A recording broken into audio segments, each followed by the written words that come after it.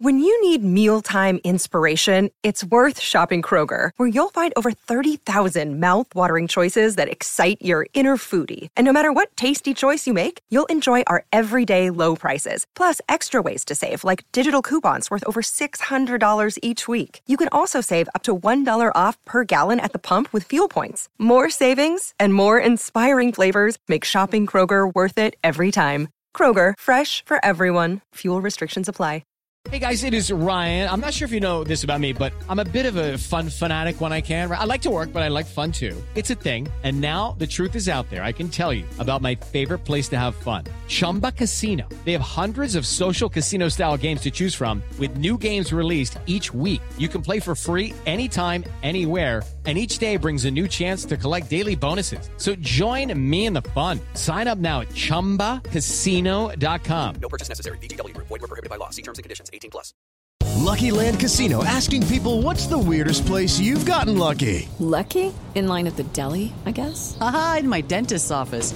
More than once, actually. Do I have to say? Yes, you do. In the car before my kids' PTA meeting. Really? Yes. Excuse me, what's the weirdest place you've gotten lucky? I never win and tell. Well, there you have it. You can get lucky anywhere, playing at LuckyLandSlots.com. Play for free right now. Are you feeling lucky? No purchase necessary. Void where prohibited by law. 18+. Terms and conditions apply. See website for details. Hello and welcome to the latest episode of the Brighton Rock podcast. Well, while Liverpool kept their Champions League qualification hopes alive in the most dramatic of circumstances with a last-second winner at the Hawthorns last night, liaison officer at Bournemouth, a certain Mr. Jimmy Glass Esquire, was looking forward to his side's big game versus Brentford as the playoffs got underway this evening, Monday. Meantime, back in dear old Brighty, Albion shocked the nation by taking and then conceding a lead. Who would have believed it? I know, it's incredible, isn't it, guys? Well, to discuss that and much, much more besides is me, Russell Guyver, my co-host Peter Marsh, and making his debut for the first time, Mr. Charlie Haffenden. How are you doing, guys? Yeah, all good. How you doing? Excellent. Not too bad. Peter, you all right as well? Good, thanks. Yeah, I'm intrigued about how you can make your debut for the second time. I'm kind of trying to work out that one.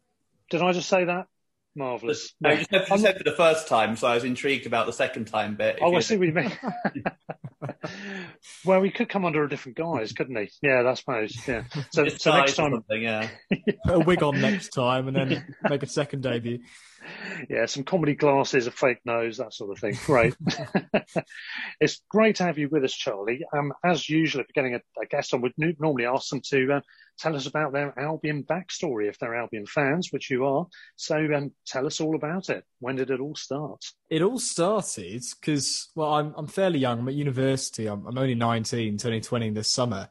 So it all kind of started when the Amex opened, really, which is a shame. I'm so upset I missed all the Withdean days, and obviously I wouldn't have been old enough to go to Goldstone. But yeah, the Withdean days, I didn't see any of that, which was a shame. I didn't really know Brighton existed as a football club. I liked football, but I preferred playing it when I was like 9, 10 years old. I knew of the Premier League, what was going on in that, and like Ronaldo, Rooney and the likes, Drogba. But I didn't know Brighton had a team. But then the Amex opened, and my dad said, why don't we go down for a game? I think it was against Peterborough in 2011. I can't remember the score that day, not going to lie. I think it might have been a draw or a 2-1 win, actually. And I just loved it. And ever since, I've adored the club. I had a season ticket for the first time last season, but then, of course, it was all cut short, which was a massive shame. But yeah, I've gone all the way through the Championship, the frustrations of not going up through the playoffs and then nearly getting relegated under Hippier, Houston coming in. And the whole time, I've just absolutely loved every moment, whether it be a 5-0 loss to Bournemouth or a 1-0 win over Liverpool or a 3-0 win over Tottenham. Every single moment has been brilliant. So that's how I became an Albion fan. And, well, I look forward to many, well, hopefully no relegations, but many more seasons in the Premier League. If we do get relegated, it'll also be an experience. Brilliant. Although I'm not quite sure about 5-0 to Bournemouth, I've got to say. Yeah, I'm not sure if I enjoyed that one too much, not going to lie. But, you know, I think the downs make the ups just as so much better, don't they? So, yeah, I suppose there's positives there. Exactly. And it is that peril and that uncertainty and the misery. Actually, what my wife said about the ESL proposals, the Super League, she was saying, no, because it's about the misery. Football's about the misery and occasional moments of happiness. And I think she's pretty much spot on there, to be honest. Well, with most clubs anyway. So yeah, that's great to hear. It's a shame you have missed the Wooddean years, I guess, for a bit of kind of just, I suppose, a different kind of context, I suppose. However, you won't have missed the weather. It seemed to rain all the time when we were at Wooddean. Absolutely Really? ridiculous. Yeah, I didn't have a season ticket except in the final year there, but I think Peter will probably attest more than me. We got wet very often.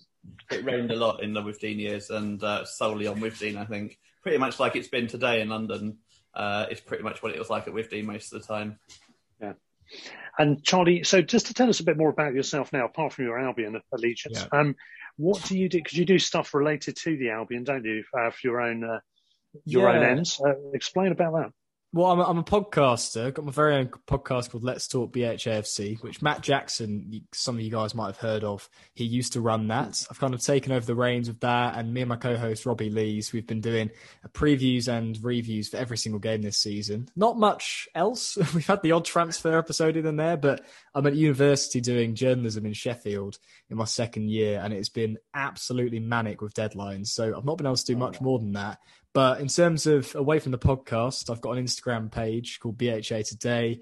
It's the biggest independent blog on Instagram for Brighton. So I've been running that for about 4 and a bit years now. But that kind of just started when I was enjoying blogging and just posting about the Albion opinions. And it's just turned into something big, really. So, and other than that, it's just kind of uni work. But Brighton-wise, I do a lot of content.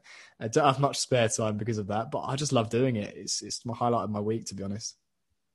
And the blogs, are you going into a lot of analytical detail or doing kind of like full-length article style blogs, or is it more just kind of punchy stuff? It used to be more long-length stuff, but recently it's been more punchy and kind of stats and transfer news and opinions about games and things. Quite basic stuff at the moment, but enough to get fans debating. I use the comment sections a lot to try and get people to engage and have debates. Kind of let them do that bit now. I used to, when I was in secondary school and had more time, I used to do 2-3 articles a week, 1,000-word features, etc. I did some work for 90minute.com and wrote loads of Brighton features for them. So, I've done a lot of writing in the past, but recently it's just kind of been focusing on uni and having this as something to pass the time.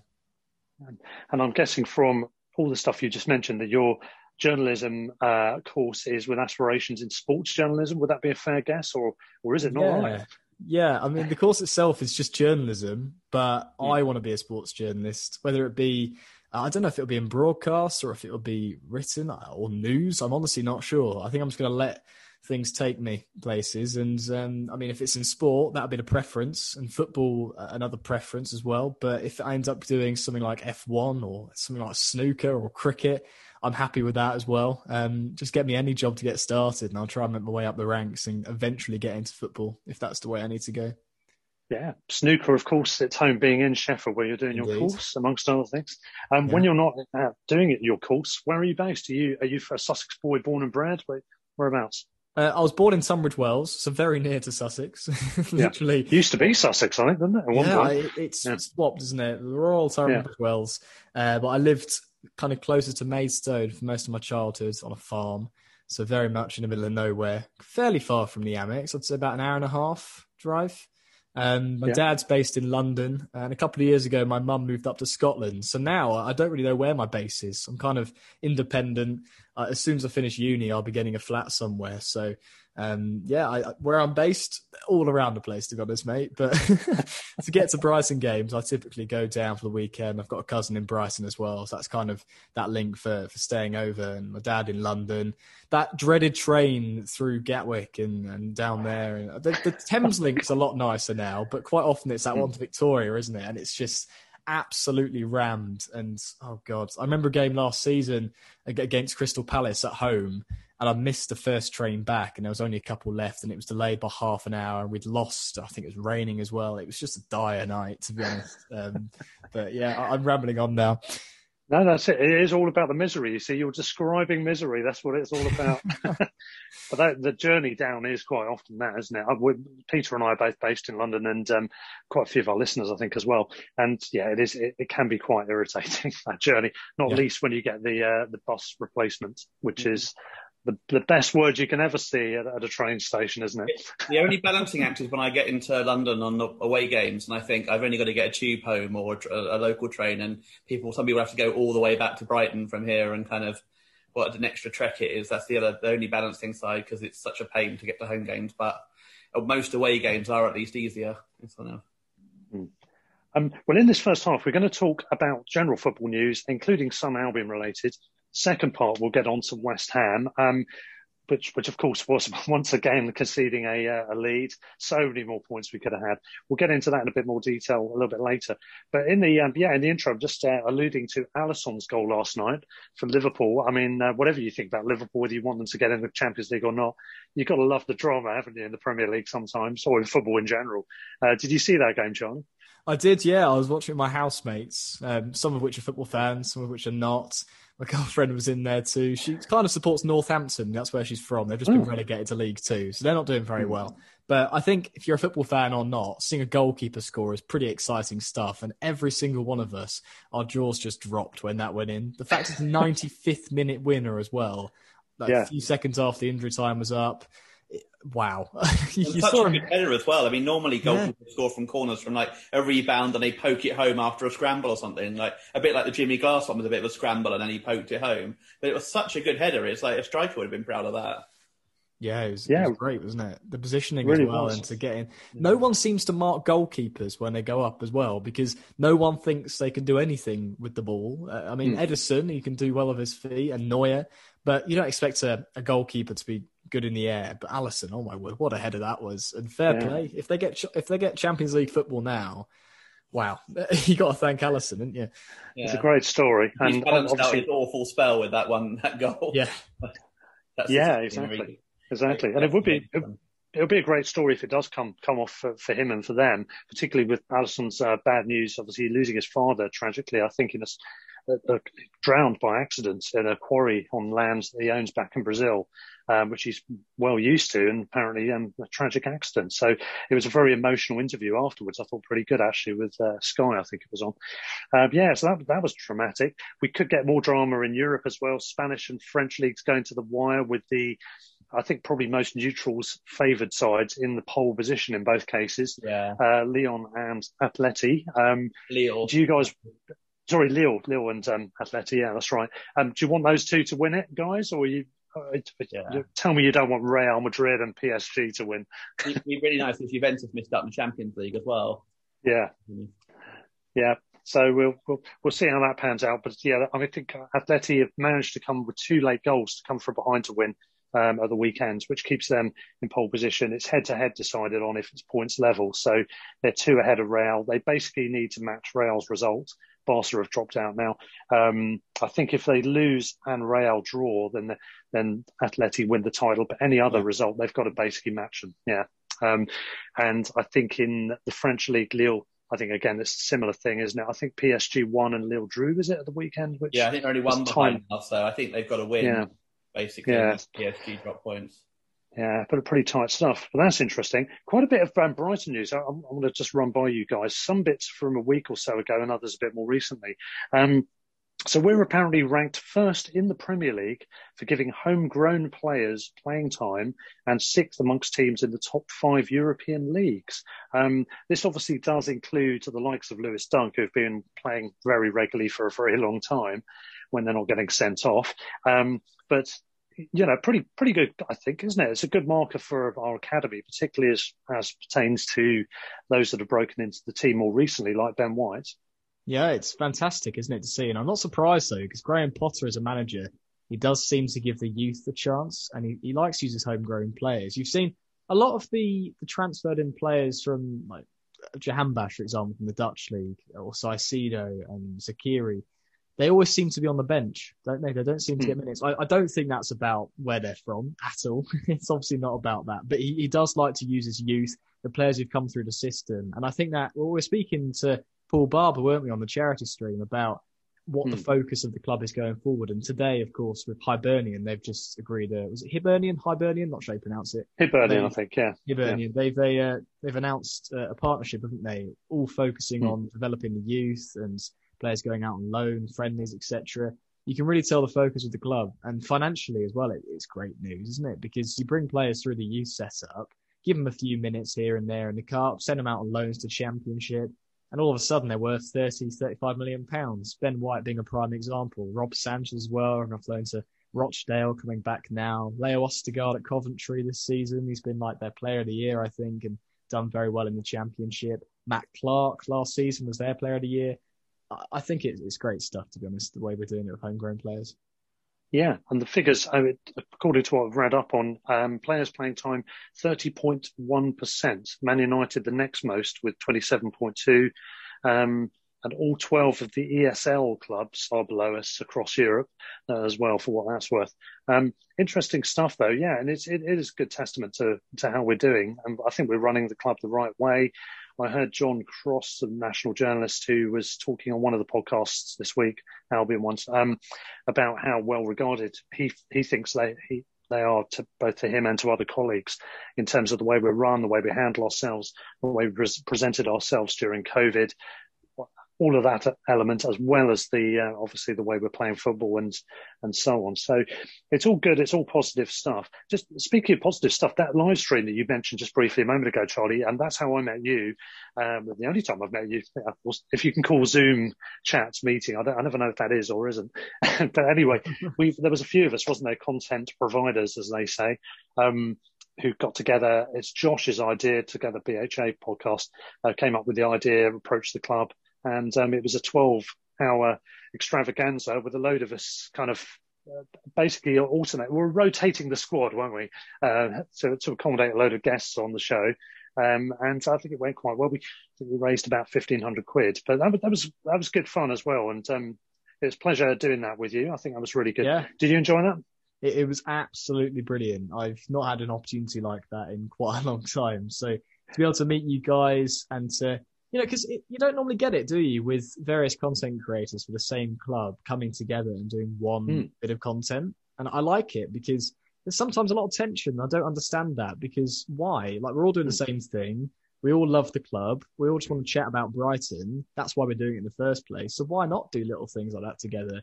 And the honour of meeting the likes of Bruno, Mark Lawrenson, Paul Barber, all the beneficiaries as well. They were great to chat to. The Albion community guys, they were amazing. It was such a great day. It was a very long day. I think I spent about 6 or 7 hours on screen that day. There was one time at the start where you accidentally went off and I had to make do, but then I think someone made up for that later. It was great fun, wasn't it? And I think it went very smoothly, actually, considering it was 12 hours and we'd never really met each other before. So, amazing day that. Yeah, it was good fun. And Mark Lawrenson, who I was lucky enough to have had on my podcast already. So I kind of knew what was going to happen in terms of his screen arrangements. He's not exactly media savvy when it comes to setting his own screen up. So he was kind of drifting gradually to the corner of the frame. Yeah, I remember, I think it was Ryan. Talking to his chin, weren't we, for half of it, and then his forehead. Yeah, I remember. I think it was Ryan that was on amongst others, and I think I sent a message on the group, and I saw him sort of curtly smiling. As I said, right, just keep an eye on where he is on the picture here. He's gonna move around, and sure enough, he drifted gradually out. It was great, but it was a good fun event, definitely. Yeah, really enjoyed that. Anyway, back to the Albion news. Another stat that's come up this week. Our expected points, the good old XP, this season places us 5th in the Premier League. A friend of the show, the Gent, aka Raymond, has said surely potential striker signings must fancy their chances of scoring a hatful of goals if they joined us. It is a pretty good sales point, I think, really, isn't it? If we were to be able to persuade people on other reasons other than money, I think it's in a weird sort of way, our failure is also a sales point. Would you agree with that? And do you think that's a genuine sort of tempting reason for potential signings? Shall I go? I think go ahead. The big problem with the striker is our wage limit, probably, to be honest, in terms of getting the striker that we need, arguably. I mean, we could get lucky and get, a Vardy, although he came through up the league or whatever, or a Michu at Swansea or someone like that. But I think as long as we're continually, which I don't blame Tony Bloom for, we have a relatively sensible wage limit as compared to Palace paying $100,000 a week to like 4 different players. Even if most strikers will look at that and go, well, they might create chances, but I can get $30,000 a week more here. I'll probably take that, to be honest. Probably, logically, I probably would just take that money because that's what, it's only a short career. And that is the issue. I think that's why we haven't got the striker. I think it's less of an issue in other positions because they don't get paid so well and that sort of thing. But strikers, big money goes to strikers, and that's why we've not found someone, because we're not willing to pay them. We paid them a fee quite arguably a few times, but we've not paid the wages, and that's why we end up with someone like Maupay who isn't quite the right level, although I think he still has a part to play and is still a decent player. Or you get someone like Welbeck, who obviously has done quite well recently, but has had injury problems, and that's why we've got him probably. Yeah, and I mean, one of the other announcements this week was about the Premier League renewing their deal. Effectively, I think it's the same deal rolled over that was previously running for the next renewal coming up, which is probably a good result, all things considered, because it's already, by all accounts, reached its peak. And if anything, it was likely to drop off a bit. So it probably represents a good deal. Elsewhere, the French obviously have gone into a right mess with their deal. Back when COVID first started, I think there were all sorts of problems, compensation claims and everything else. So they've got into a bit of a state. And I'm wondering if the French league is going to be a happy hunting ground for potential signings. It could be ripe for some good deals there. Particularly, there's a lot of good attacking talent generally coming through in France in general, year to year. Charlie, would you say that's a good place maybe for us to be looking in the summer, seeing as we definitely do need that striker, don't we? Yeah, I mean, there's some hidden gems in the French league in particular. You saw the likes of, I think Mahrez played there at one point, didn't he? And you had N'Golo Kante. Obviously for us, Yves Bissouma coming from Lille. He did cost us about £15 million, but his value's pretty much tripled from that, isn't it now? We might accept something, if he does go in the summer, he might accept 30, 35, but you're still doubling your money there. There are a lot of gems. And with that TV deal messing up, there's probably a chance of getting someone at a cut price. Maybe not by that much, but they need to get the money from somewhere, and it'd be a shock to the system for them if they can't get anything sorted with the TV deals. So we might be able to get... I can't think of any names that come to mind at the moment. We might be able to get... In the past is Boulaye Dia, I think his name is, who was at Reims or whatever. So he's had a really good start to the season, but I'm not sure he's been quite so good since Christmas. He was at one point second behind Mbappe in the top scorers list in France, which is pretty impressive. But whether he's, I think other teams have been alerted to him, so whether that's someone who maybe we've missed the boat with or whatever, that's possibly, potentially an issue. I saw his name pop up, but I saw a few of his goals at the start of the season. He seems like a real complete striker, quite a poacher, a great finisher. And if anything, that's what we need. That's what we need, isn't it? Because the likes of Maupay, they've scored some great goals, and Welbeck, and Connolly, but there's those easy chances. They're missing open goals, and when they're cleaning through on goal, they're hitting it straight at the keeper or putting it wide and scuffing shots. We need someone who can put those chances away, the basic ones. We don't need someone to bang it from 30 yards in. Yeah, that's great.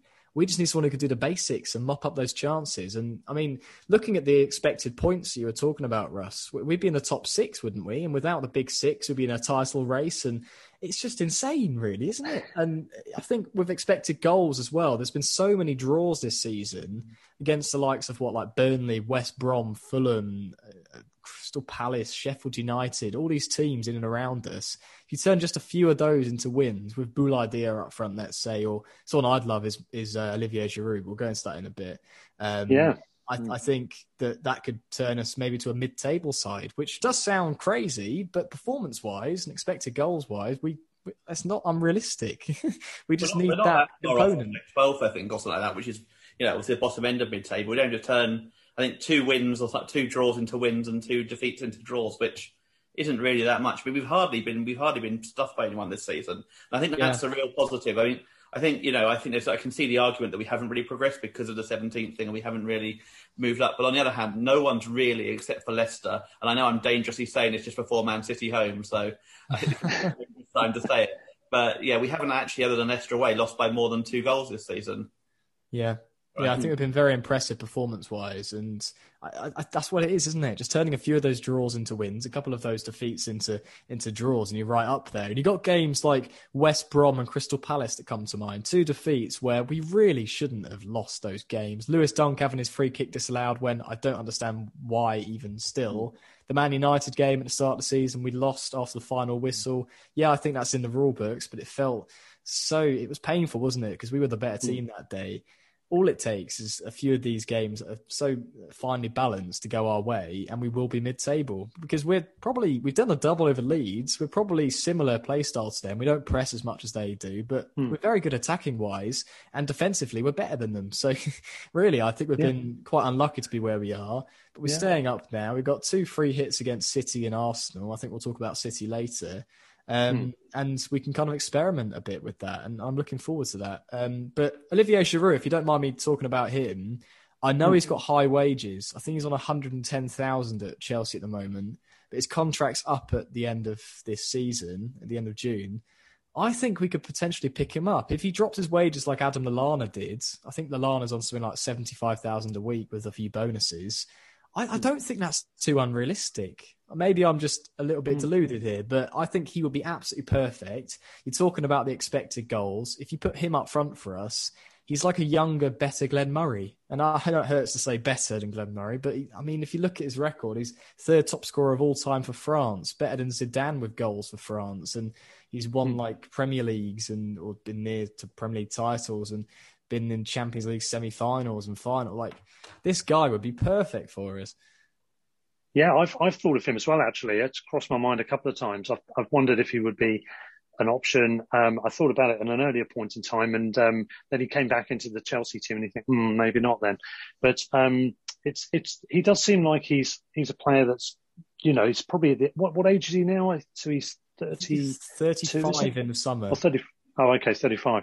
But he'd be quite a useful option in the same way that we've maybe used Danny Welbeck. I know we might look to keep him on a longer deal now, Danny, but in terms of the initial idea was a year and see how he goes. Yes, he would be on high wages, but not ridiculously high that would completely ruin the dynamics of our setup.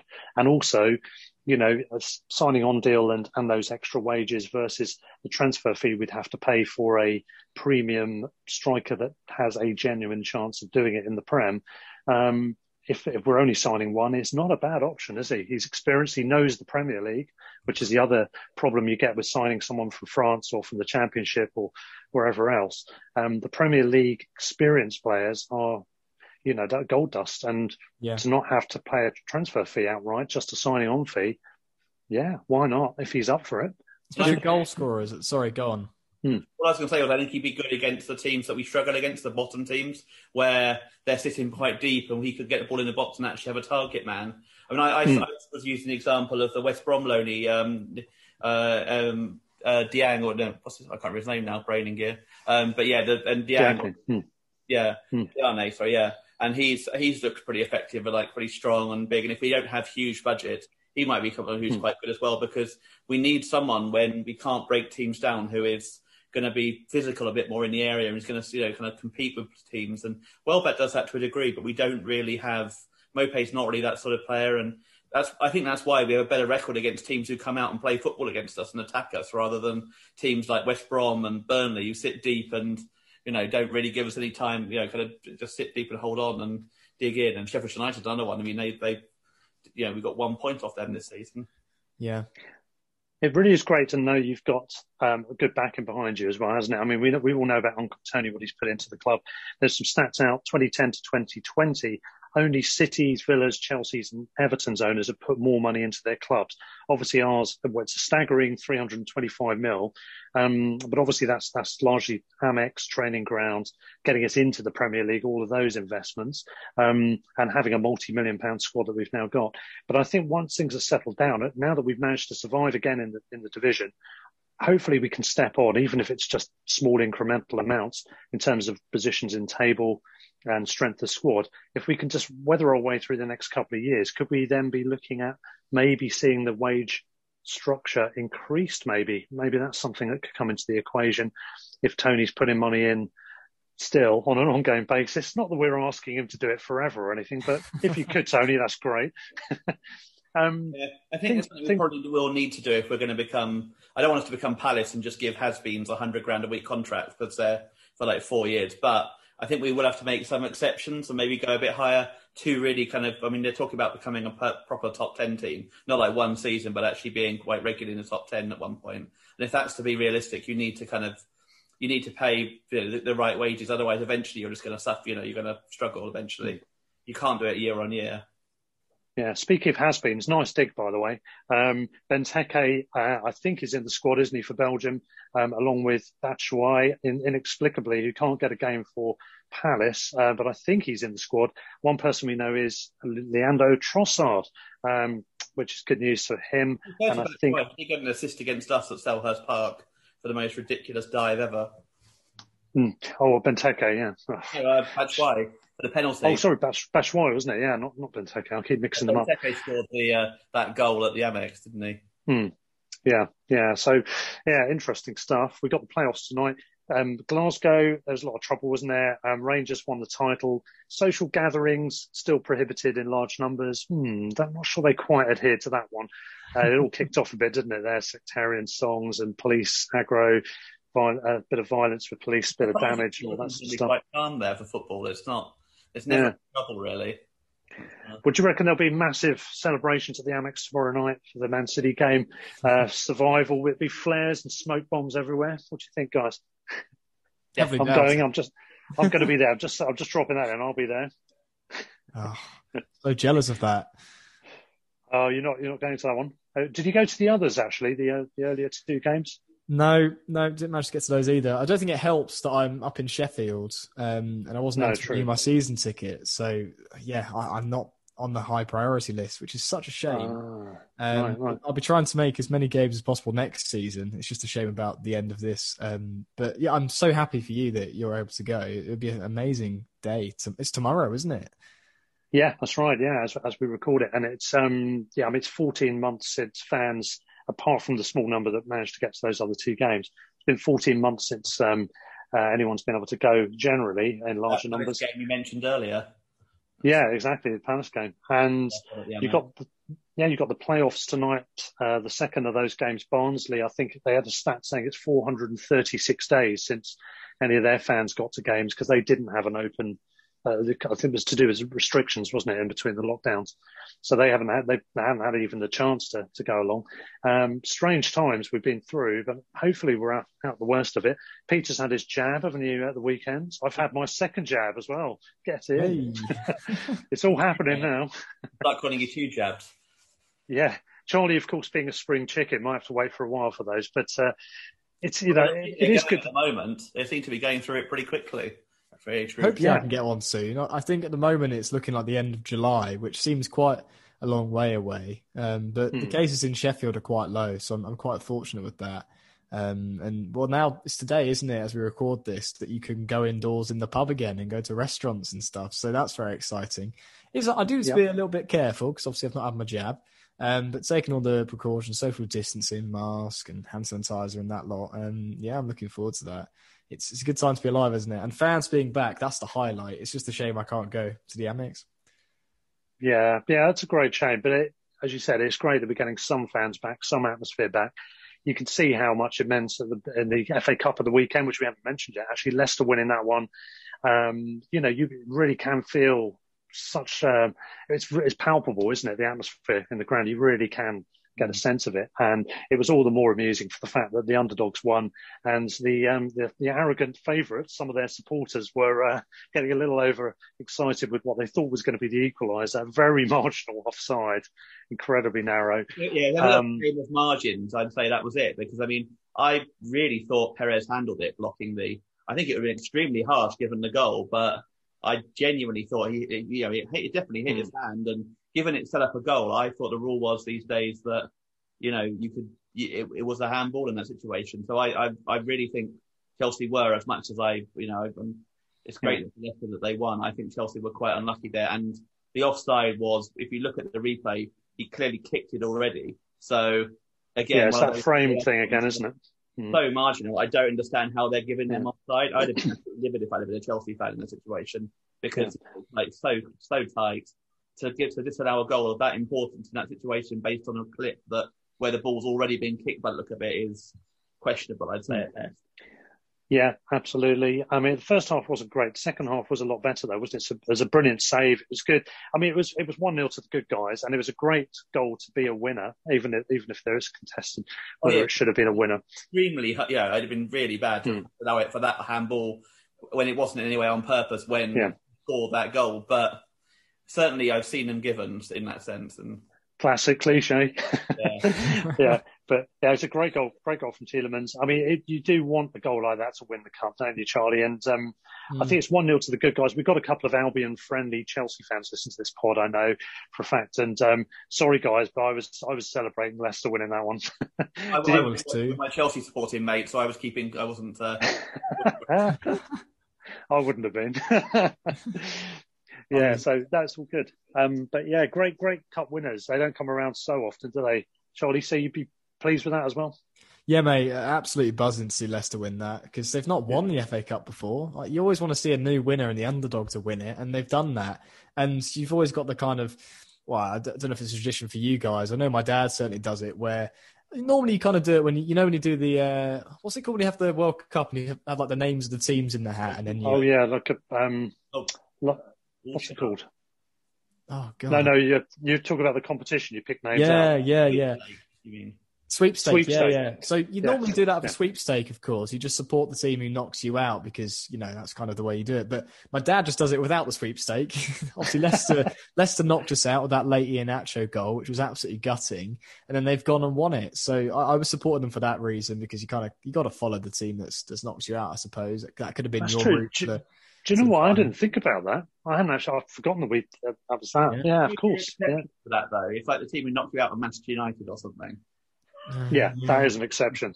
Yeah, I think if it's Palace or Man United or Liverpool, someone like that, maybe not. But absolutely not. Well, Chelsea are in another final, of course, the Champions League final. I'll be cheering Man City on, to be honest. I prefer City. I'd like to see a new name on it, to be honest with you. And I don't know, by and large, I like City fans, so it'd be good to see them have a bit of fun in the sun, although not literally for many. It's not going to be in Istanbul. They have decided on Porto as opposed to Wembley. I'd like to think that would have just been on some kind of safety grounds, but it's what it indirectly is. I think it's having this exclusion or special dispensation for 2,000 to 3,000 UEFA officials to be allowed to come in without the quarantining. And basically we've stood our ground and therefore it's not in Wembley, it's going to be in Porto, which UEFA don't do themselves any favours, do they? But with UEFA, it never is, let's be honest. I found it, that's the one depressing thing about the European Super League, having to support UEFA in a situation. Yeah, it was the best of two evils, wasn't it? And I think as well, wasn't it the clash with the playoff final as well, if they played it at Wembley? Yeah. So that's right. I'm very glad they've. It would have been nice to have the Champions League final at Wembley. We had that a few years back, didn't we? Wasn't it Bayern against Dortmund or something at Wembley? Yeah, so that's right. I think it's a shame that it's not in our home country, but at the end of the day, I think it's a lot safer to have it over in Porto, even if it is two English clubs. The whole quarantining thing without having the quarantine, it's just a stupid idea, really, isn't it? Travelling from abroad. Absolutely. I do think that actually look at doing something, not exactly, obviously you can't change it at the last minute every time, but I wonder if they should have two different options of venues each year for the European Cups, whatever, and a Western European one and maybe a more Central Eastern European option. And then you've got if a German and a French team meet, they don't have to travel to Azerbaijan or whatever, which is ridiculous. They can travel to Spain instead or something, which it just seems ridiculous to make two teams if they're quite close or in the same country, in this case, travel a long way when actually, there's no need for it. Yeah, I think with COVID, that's definitely a good idea. But without, I suppose you got the air miles, haven't you? And you got that to consider. I think it's just, there's something quite nice about it being somewhere that you wouldn't think of, like Azerbaijan. It's so far over in Baku, wasn't it, that they had it?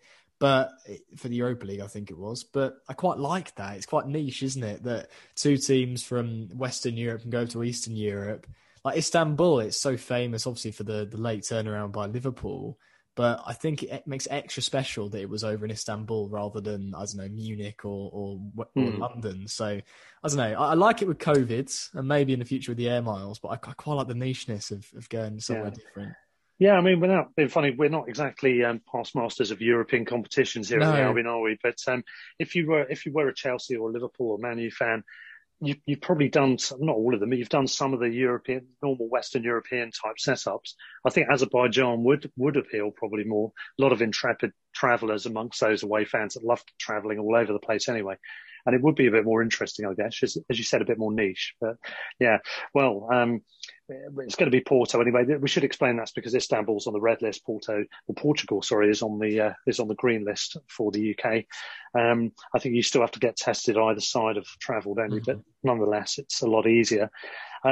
Speaking on the Euro theme, just keeping that going for a little bit longer, one bit of news which I forgot to mention on the last podcast, Ajax are melting their trophy, the league title trophy, to make 42,000 champion stars, as they're calling it, which will be donated to their season ticket holders as a thank you for supporting them through the COVID period, I guess, etc.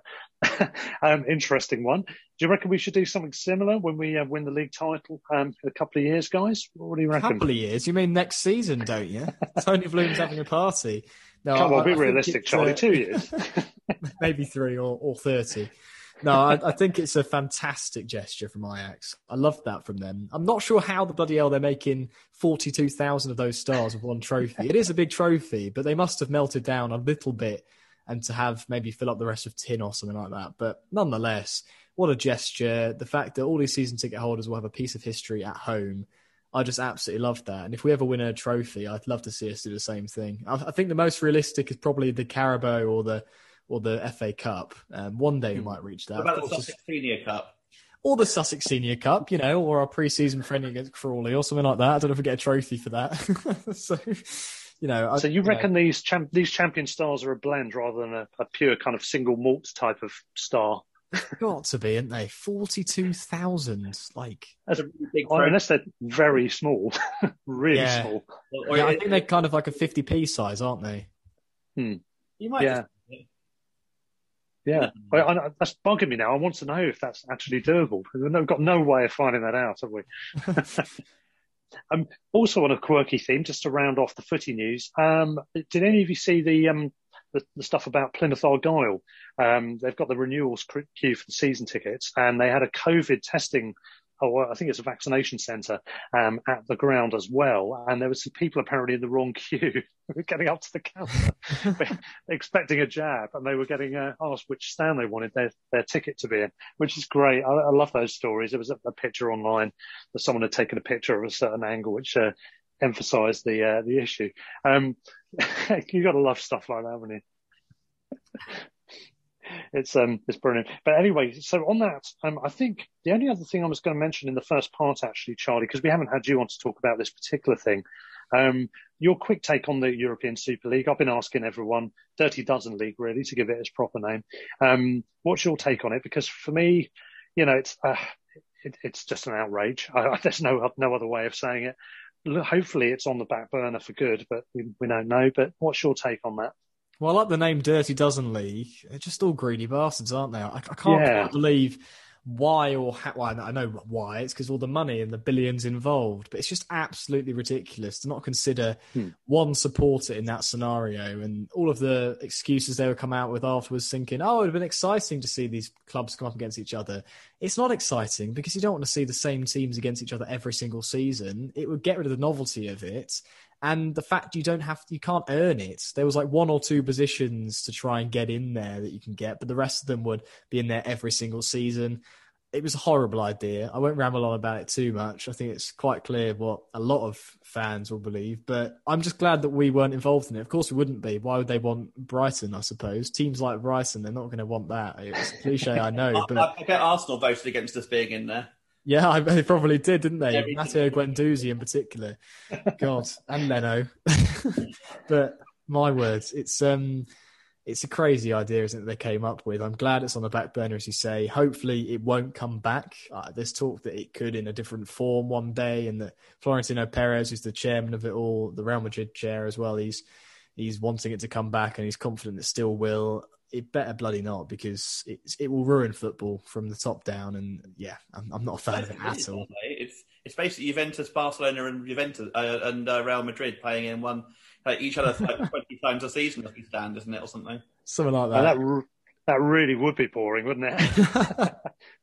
I agree with you. The novelty and the excitement of the peak fee versus the peak would soon wear off, and there's going to be a load of games that don't have jeopardy in them in terms of the league structure if they did it. But anyway, we could go on and on about that. We have done a fair bit already. So the irony of the meaningless games comment, wasn't it? That Perez came up with games, and it's like with no relegation, there'll be an awful lot of meaningless, pointless games. Yeah, well, hopefully that's all done and dusted. Anyway, that's it for part one. When we come back in part two, we'll be talking about our latest failure to win a game from a winning position, the West Ham match. That's coming up next.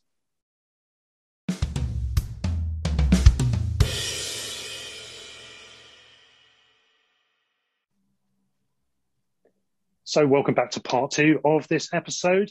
With Peter and I, we've got Charlie Hafferden. Sticking in there all right, Charlie? How you doing? Yeah, all good, mate. All good. Excellent.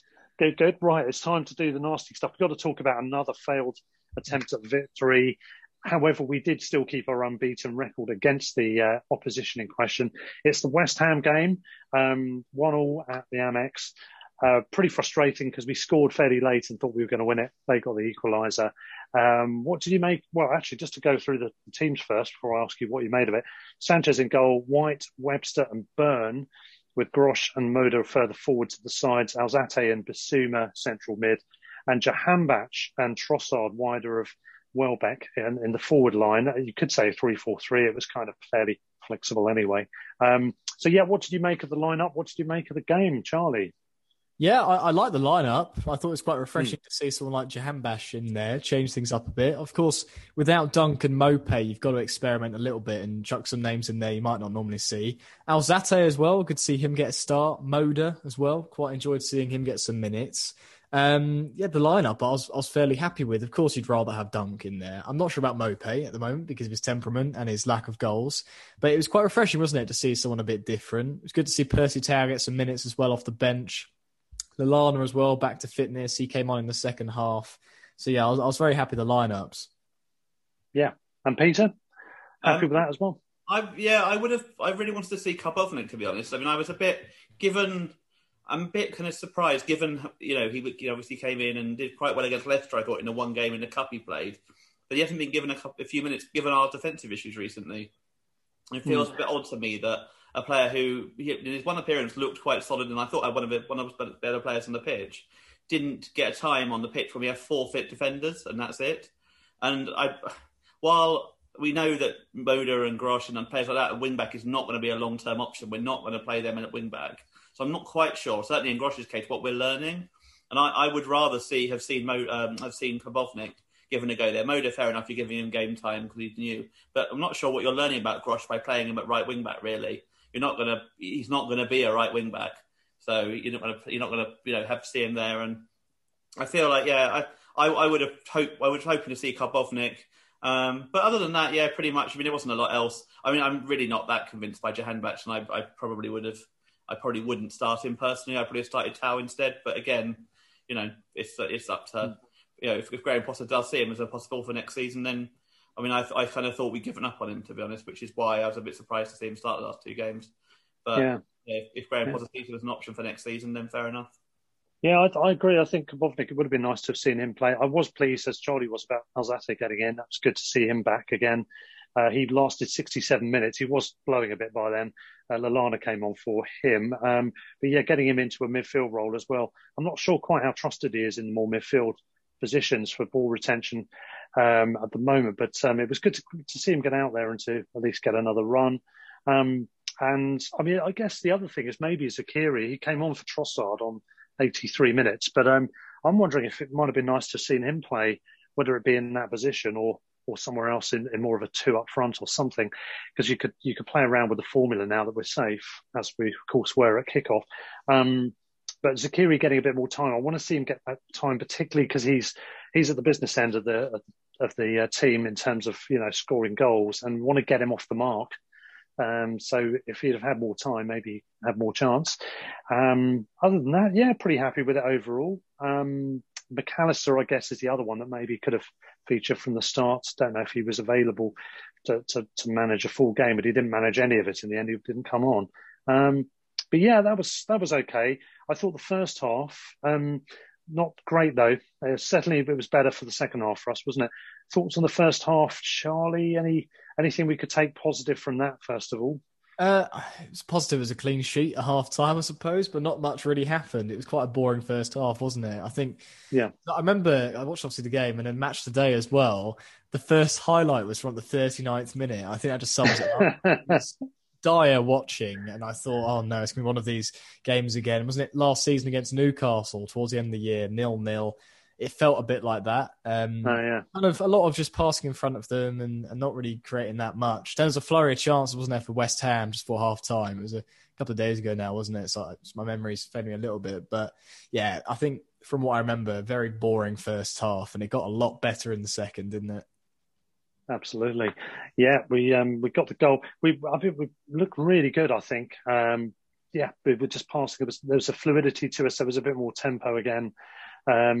Players were coming into their own, I thought. And Peter, what were your highlights of that second half? Because I think we can go straight on to talking about that. Yeah, I'd agree with Charlie about the first half. I thought West Ham slowly took control from a rather disjointed one and ended the half really strongly. And they actually, for the first 5 minutes, second half as well, that was reflected. They had a couple of shots early in the second half as well, and we looked a bit under pressure. And then we got a foothold in the game and actually, it started to show. I thought for the difference in the first half was we were quite disjointed all the way through. Because so often we're really good in the first 2/3 and then we get to the final third and the ball's not quite there. But we looked really slick getting up to that point. But I thought on Saturday we didn't even look that good in the first 2/3. So there was too many poor passes. I actually thought we missed Maupay quite a lot. I think people underestimate how much his movement pulls defenders away and how much he does for the team. Yes, he's primarily there, obviously, to score goals and that, and obviously he's not done enough of that this season, especially since the first 4 games. But I think people don't realise quite what he does, and especially it becomes more noticeable maybe that Trossard doesn't quite put in that work. And Jahanbakhsh doesn't. I don't think works that hard either. So I thought West Ham pull the ball out of defence quite easily, comfortably a lot of the time, whereas Maupay quite often would have harried them and hassled them and that side of it. But then, we got a foothold second half, and I thought we were probably the better team just about second half. But I don't think you can. As disappointing as it was to say to concede so soon afterwards, I don't think anyone could really argue with the result. I think a draw was a fair ending. I don't think either team really did enough to win it. Yeah, on the subject of Maupay, Charlie, what do you? I mean, he's a bit of an enigma, and he does divide opinion, doesn't he? What do you make of him? Do you think he's worthy of his place in the team? Well, based on what we've had this season, anyway. I think with what we've got, him and Welbeck are the best two to have up top. I like having them in there and Trossard as well in the mix and kind of swapping Trossard and Maupay between being the one behind Welbeck. Sometimes they split off wide, don't they? But I think it's so fluid, the system Potter plays, that Maupay suits that so well with running off the ball and him getting the ball back for the team, pressing the defence. The one thing you can't doubt is his work ethic. He's always running his socks off every single game, Neal Maupay. But his temperament and his attitude is a bit off. And you've heard things in the past. It's not come out in the media, but there's been rumours, isn't there, and little whispers that there's been disagreements with him and Potter and other players. And I think it's just one of these players, again, I don't know what it is, but we attract hotheads, don't we? With Knockaert and Moy coming to mind and Andone. We always seem to have these characters, don't we? They do have their qualities. They've got the determination. But I think he needs to sort that attitude out a little bit, to be honest. And obviously he won't... That Maupay being suspended meant that Andone came into the squad for the first time in almost 2 years. Yeah, it's so ironic that, isn't it? Not quite, obviously, in the team, but like for like on the bench in the squad terms anyway. Yeah, but obviously it's been announced, isn't it, just as we're recording this, that he's going to miss a third game, isn't it? The FA have given him punishment for basically bad-mouthing the refs after the final whistle. That's why he got sent off. As a lot of people didn't realise what was going on, but I'm not sure what was said. I don't think anyone does, but it must be quite bad for him to get extra punishment for the FA. But thankfully, no games next season. It's just the end of this, isn't it? He'll miss. Yeah. I think that gives us freedom to try people like Percy Tau and Zakiri. And Connolly, I mean, I'm not a huge fan of Connolly, to be honest. Once again, he's had issues off the field and his finishing hasn't quite been good enough. I'd rather see him get a loan move next season and give the likes of Percy Tau a chance. Because we've seen how well players have done in the Championship on loan.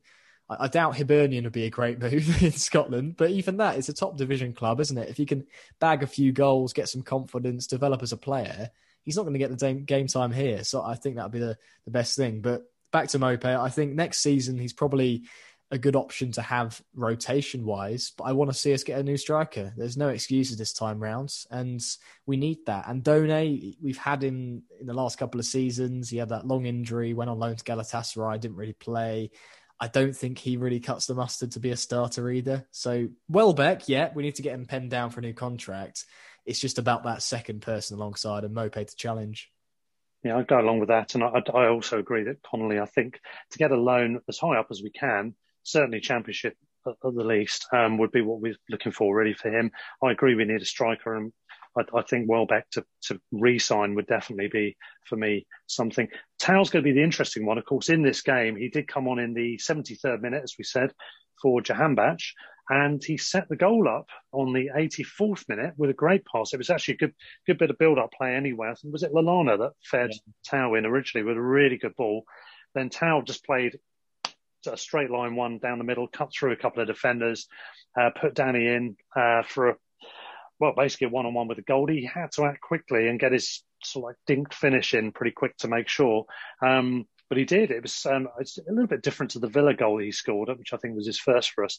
It was a bit more straight on and a bit less time to play with, I felt. But he finished it well, didn't he? Finished with aplomb, as they say. Yeah, the keeper was on him very quickly, and he did really well, I thought. Yeah.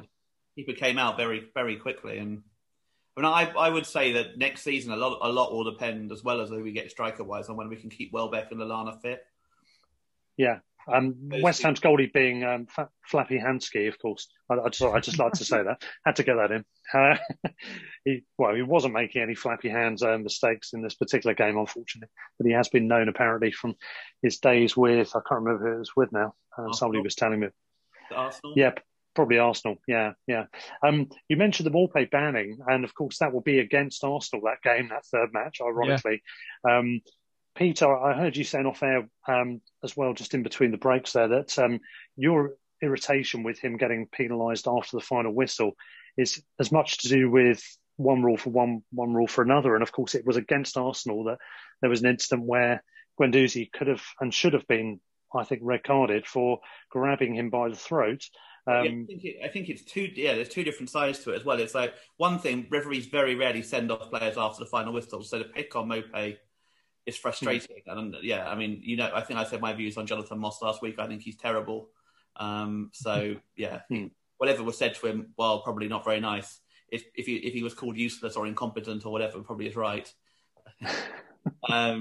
And the inconsistency of referees about the FA and increasing bans for some people, and how on earth Guendouzi did not get a 3-match ban for his arm. And then you remember like the Hened one where he got a 3-match ban after the game against Newcastle in the first season up, where he basically tried to just walk over the player, but because of some sort of campaign on Sky or Match of the Day when they were accusing him of like stamping, he basically Souness.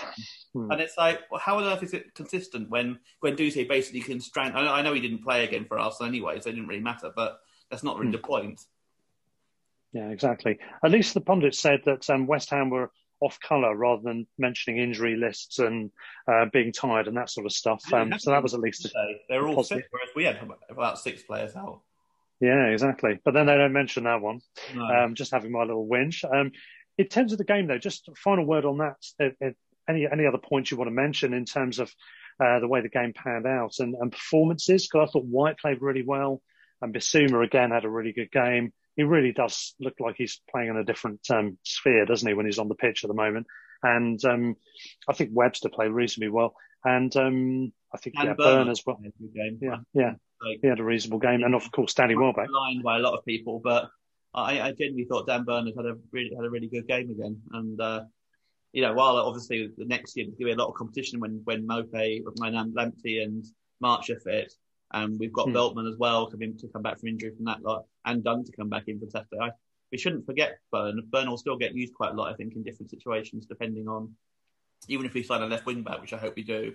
I think Byrne will still get used quite a lot because Potter likes him, and he's, I think, underrated by a lot of our fans, just because I think partly because of his physique. I think people just kind of look at him as almost a bit of a joke, but he's actually done really well for us considering he cost like £3 million or something. Yeah. What do you make of him, Charlie? Just quickly, any thoughts on Dan, Big Dan? I think it's inconsistency, really. If you put him up against a really small and rapid winger and someone who's very agile, he's not the best. Pedro Neto, when we played Wolves at the Amex, that comes to mind. He completely skinned him for one of the goals. And there's the odd chance, he's playing out of position, isn't he? It's not really his fault that he's playing in an unfamiliar left wing back position, but he does get caught out quite a lot. And teams getting in behind, and you see so many pacey wingers these days in the Premier League. It's not as physical anymore. It's more about that pace, isn't it? Getting down the wings and in behind. I feel that part of his game he needs to improve on if he wants to get that left wing back spot. But otherwise, I think he's a great player. He's a great utility option, isn't he? And he's never going to be world class. It is Dan Burn, but I think he's a great person to have in the team as well. And he's got a lot of experience and he can do a good job for us. He's very tall, though that said, he's not actually that good in the air for someone who's 6'7". I think sometimes he gets beaten in the air, especially in set pieces. But when we ping the ball down the left-hand side, it gives us that other option, doesn't it? To flick it on to wingers and get in behind that way. So, yeah, I think it's a great utility option. I just don't think he's a starter particularly. But the reason he's starting now, obviously, is March is being injured, isn't it? So, yeah, absolutely. It's frustrating he isn't better with his head. I know it's not a given, but just because you're tall, you'd be good with your head. Yeah. But, the fact that he gets in positions and can receive the ball so easily to that head, and he's particularly not good at finishing with it. So if he was, that would make it an interesting dynamic to have that unexpected asset, a left-sided player, as he would then be, having this threat in the air as well would be great. But unfortunately not, it seems. Any other thoughts? With his head at Anfield, didn't he? That was the... That's true, yeah. Any other thoughts on the game, guys? There's not too much to talk about, really, is it? Given our injury problems and given it meant a lot more to West Ham, ignoring, obviously disappointed to lose the lead so late, but I thought we did okay second half, and actually considering, we had a lot of, Dunk, Veltman, Lamptey, March and Mopé could all have been in the first team, arguably, and Lallana as well if he'd been fit to start. So that's 26 players who could have, been in starting, not just in the squad, but starting who we were unavailable. So, and West Ham had a fully fit squad, so that's pretty decent, really.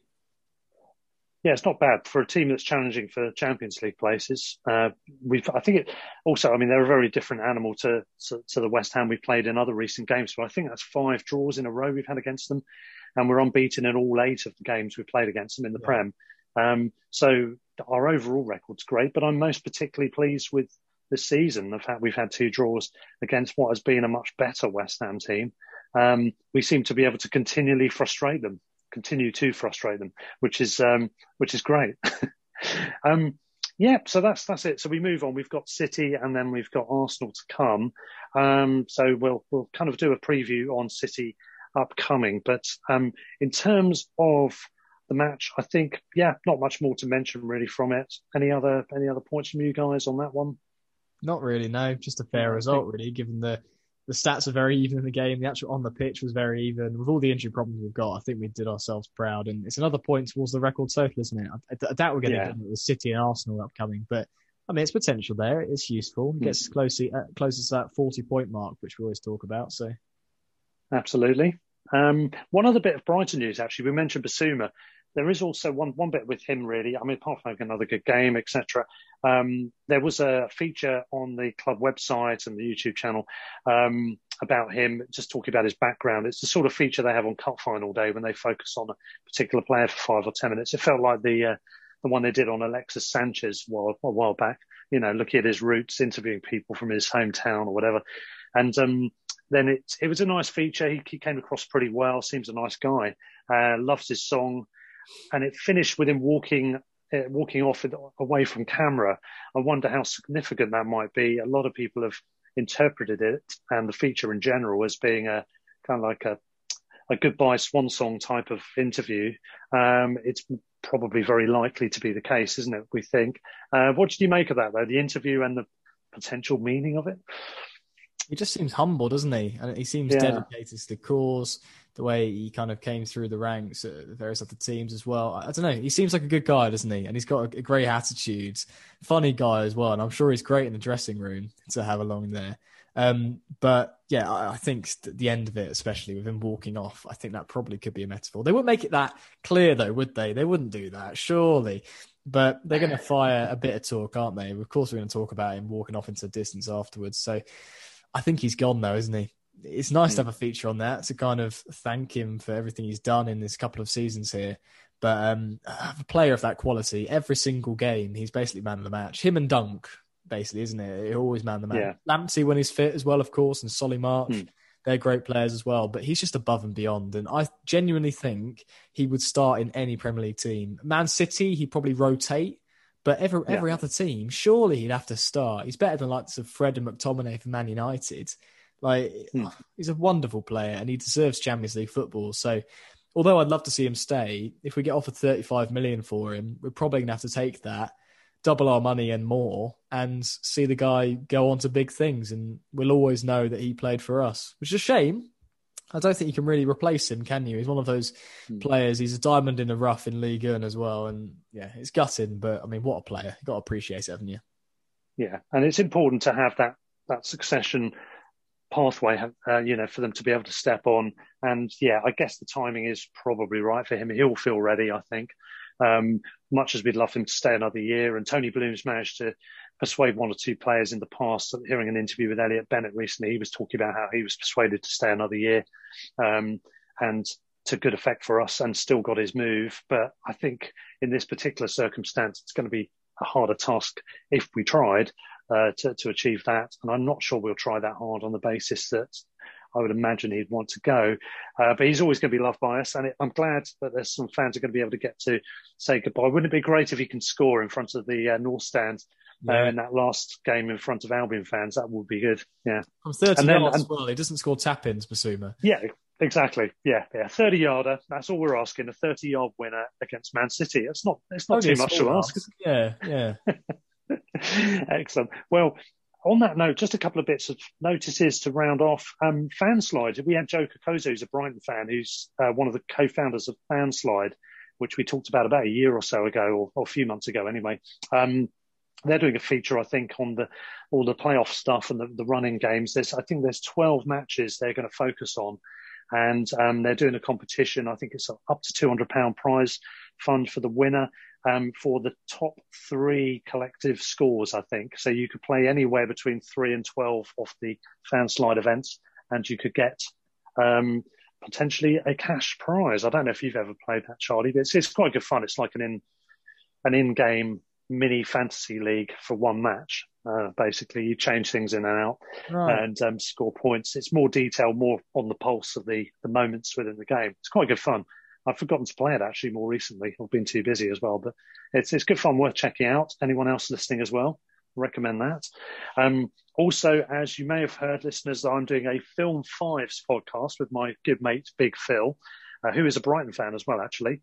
We've been doing that since the beginning of the year. It's a monthly thing. Next one we're recording is 31st of May. It's going to be Pixar Studios, the subject, our top 5s in that subject. Anyone wants to check that out, it's Film Fives. It's on all the usual podcast platforms. We are under the umbrella of Sports Social. Thanks to them as always. And particularly thanks to you, Charlie, for joining us for this. I hope you've enjoyed yourself. Yeah, it's been an absolute pleasure, mate. It's been good debate as well. A nice refresher from uni work. There's been so many deadlines recently. Just to talk about Albion, it's great. And yeah, I'm happy to come back on at any time, really.